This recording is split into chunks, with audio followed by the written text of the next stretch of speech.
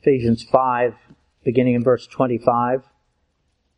Husbands, love your wives as Christ loved the church and gave himself up for her, that he might sanctify her, having cleansed her by the washing of water with the word, so that he might present the church to himself in splendor, without spot or wrinkle or any other such thing, that she might be holy and without blemish.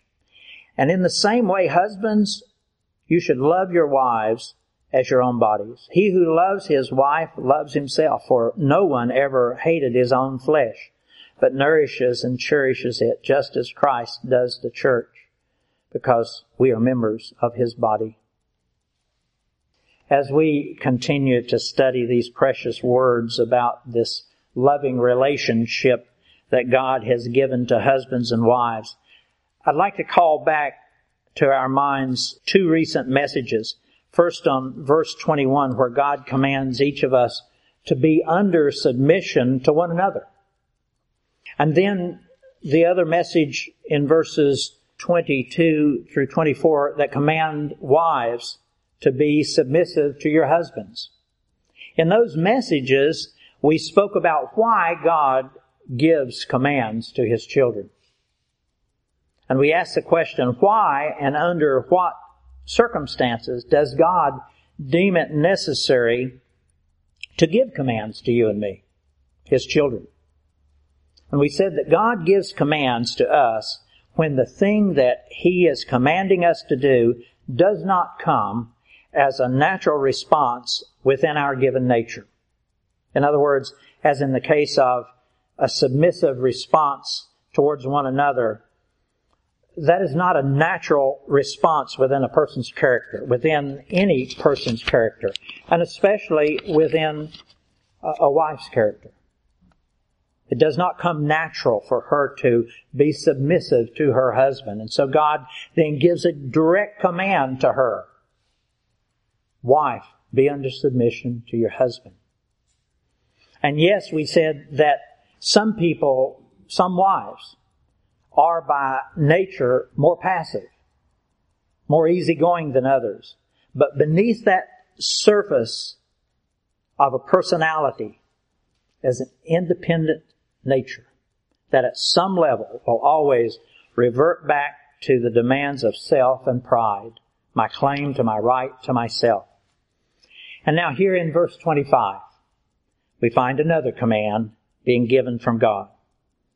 This time specifically addressed to us husbands.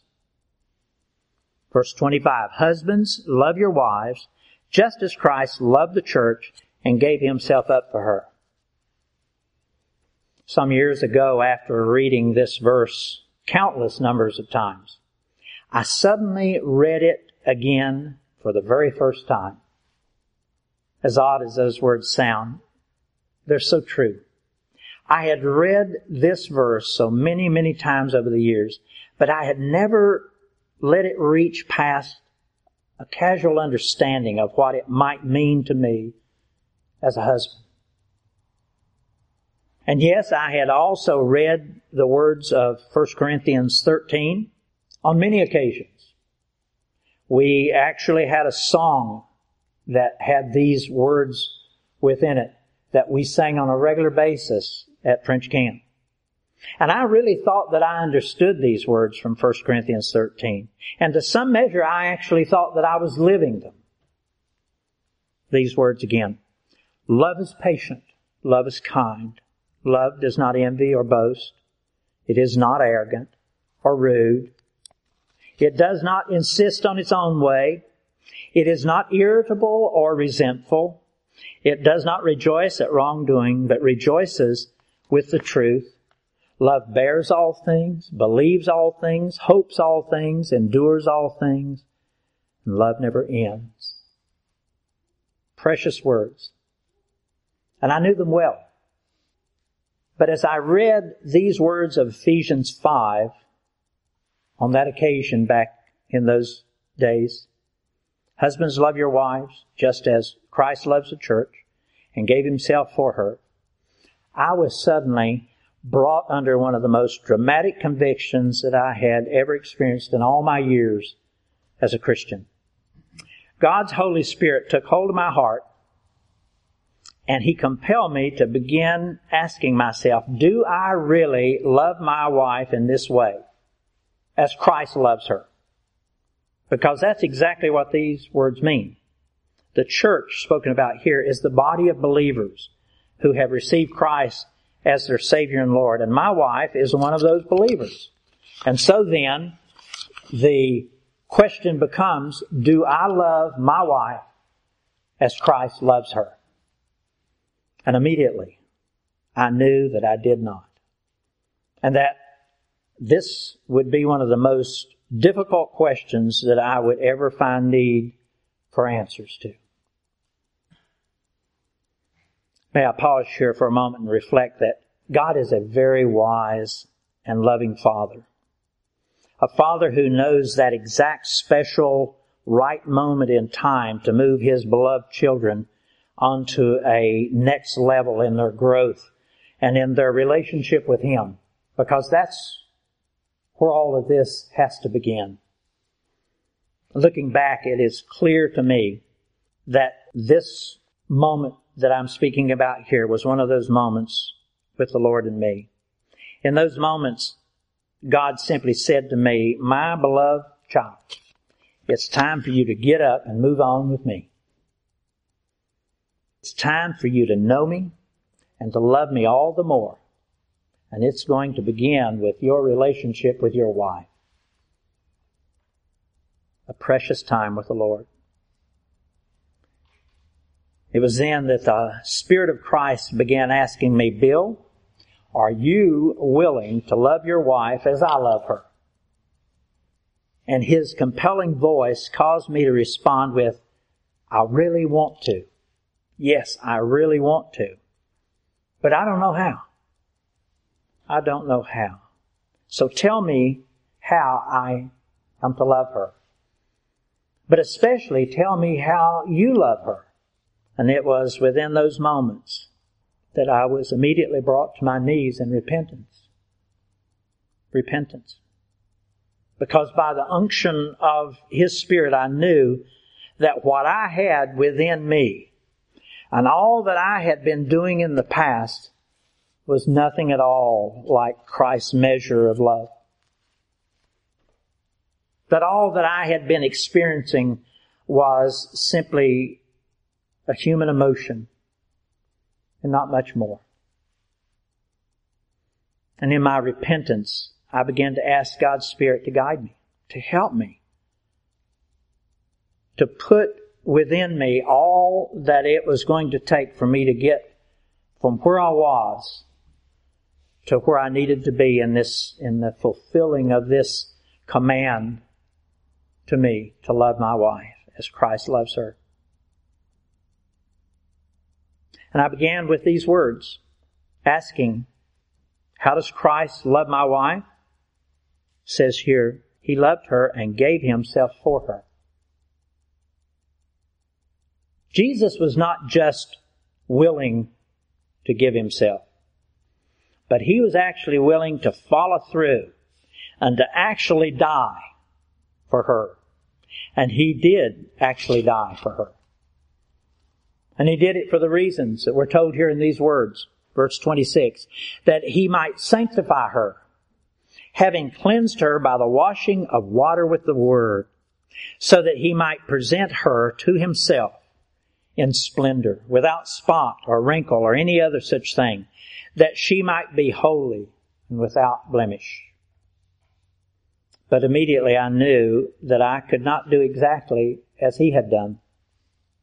Christ is the one, the only person who can be the Savior to another person.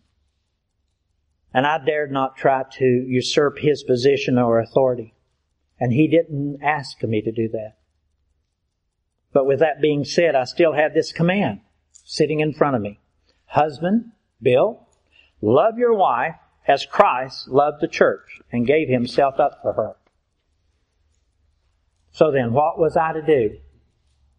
How was I to obey this clearly given command? One of the first answers that was brought to my mind by the Lord was given to me in Romans 12. Knowing that God wasn't calling me to physically die as Jesus did, I still knew that there was a death to die, a sacrifice to be made. And these words from Romans chapter 12 began my quest towards understanding what I needed to do. He says beginning in verse 1 of Romans 12, I beseech you therefore, brethren, by the mercies of God, that you present your bodies a living sacrifice, holy, acceptable to God, which is your reasonable service. And do not be conformed to this world, but be transformed by the renewing of your mind, that you may prove what is that good and acceptable and perfect will of God. Folks, there truly is a death to be died, a sacrifice to be made by each of us if we ever hope to have a relationship with Christ.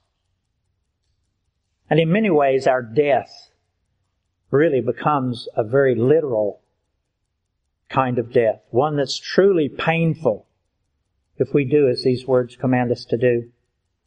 Ever so difficult to carry out.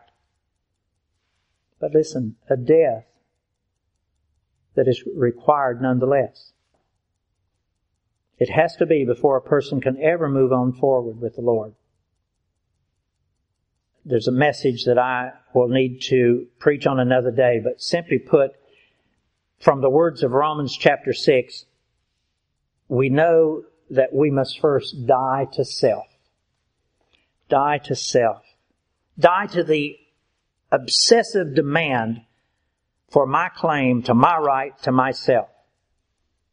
That claim that lurks within the surface, under the surface of every heart in this room. We have to deal with that before we can ever hope to be able to move on forward with the Lord. Self. That was my first obstacle to overcome. Because I realized that I was one of those pitifully wretched selves. And unfortunately, I saw that my wife was also one of those pitifully wretched selves. Each of us crying out for the other one to love us, for the other one to meet our needs, but all the while needing to ourselves die to our own wretched sin and self. Thankfully, God's Spirit was guiding my thoughts in those moments, else I would have resorted to that natural conclusion that seems to be wrongfully taken even with marriage counselors, that both the husband and the wife would just simply sit down at a table and try to work out how the other could go about solving their problems for them. Do you see anything wrong with that?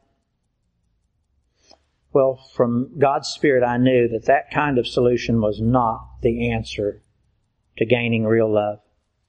And I knew that I was going to need to dig deeper.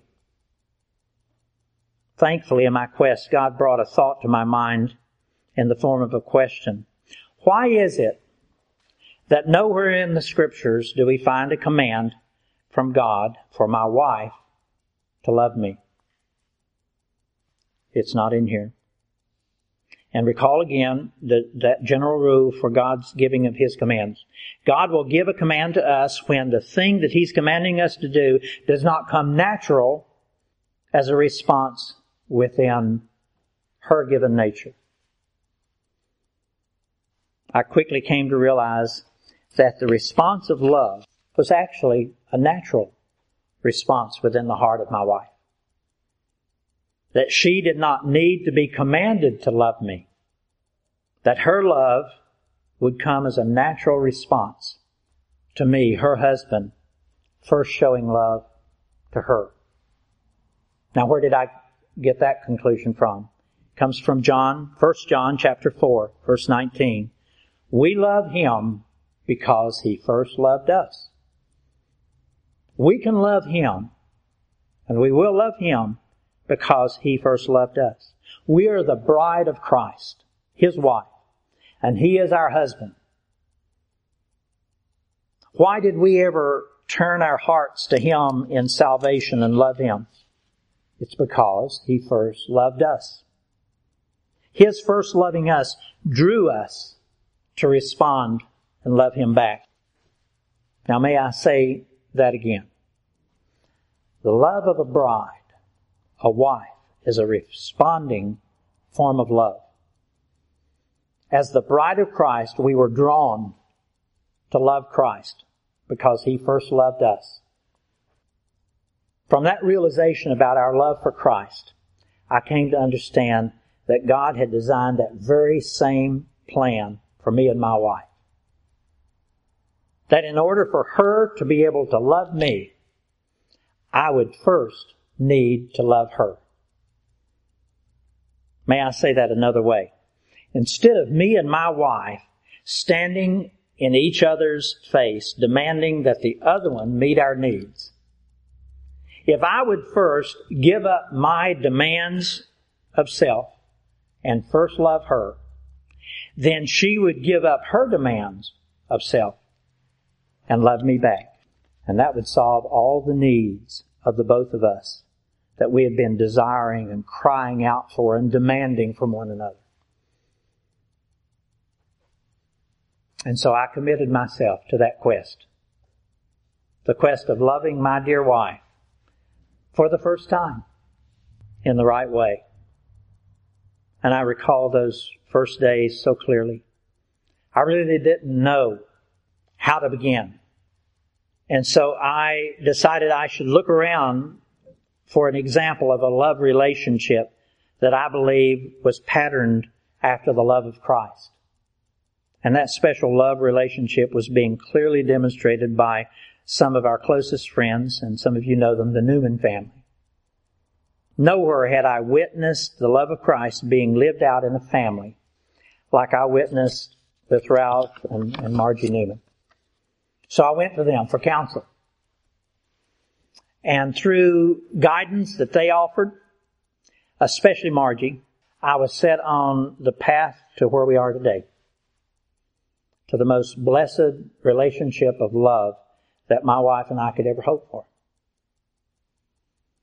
Now, because of the limited time available in this message, I'll not be able to share all the details that took place in those beginning days of my quest to love my wife, and I would love to share those with you if they're interesting. But needful to say is that I began to intentionally die to self. First thing, die to self. And to intentionally begin showing my love, the love of Christ, towards my wife. And true to the words of these scriptures, my wife began immediately to respond to my love for her by loving me back. And from those first days through this very moment, our love has grown and grown, limited only by those momentary missteps that occasionally take place within a relationship. Those kinds of missteps, by the way, that can be quickly resolved through repentance and love. Before I close, I want to take a moment and go back and clarify something that I said a moment ago. That yes, there are times, perhaps often, that a husband and wife should sit down and discuss their problems. It's a good thing to do. It's a good thing to do. But listen, please understand that such efforts are not the first and the real answer to this command. The first and real answer to this command is first for the husband to love his wife. It cannot come about any other way. And then after that's done, then yes, sit down. But may I say, those discussions then will be very different than they were before. They will be discussions about how each can love the other better. Folks, these scriptures are clear. The beginning point must always start with dying to self. Dying to self, and with sincere repentance taking place. It's only then that we can turn from being takers to being givers, just as Christ and His bride are towards one another. Christ is a giver. May I say again also, though, in as strong a manner as I can express. The husband must always take the lead. The husband must always take the lead, and immediately so. And he must begin to be very intentionally, purposefully, and openly showing his love of Christ to his wife. That's God's plan. That's His design for the perfect marriage. The husband taking the lead and never relinquishing his responsibilities as the leader, and especially the spiritual leadership. Showing, demonstrating, and openly, out loud, visibly, so that the wife is never left to wonder or question what's taking place. Why is that so necessary for the husband to be out front, open and visible? It's because just as you and I always need to be able to see Christ, to see Him out there in front of us, and to trust with all certainty that He is intimately involved in all the many details of daily life, especially those troublesome ones. So also a wife has this deeply felt need to know that her husband is close at hand and supportive and will take her side and will lead her through those troublesome moments. It's all part of this oneness that we spoke about earlier, and we'll speak more about in the weeks to come. It's part of this oneness that's spoken about between a husband and wife. So then again, husbands, be the leaders, and especially the spiritual leaders. And we'll talk about why you need to be the spiritual leader in next week's message.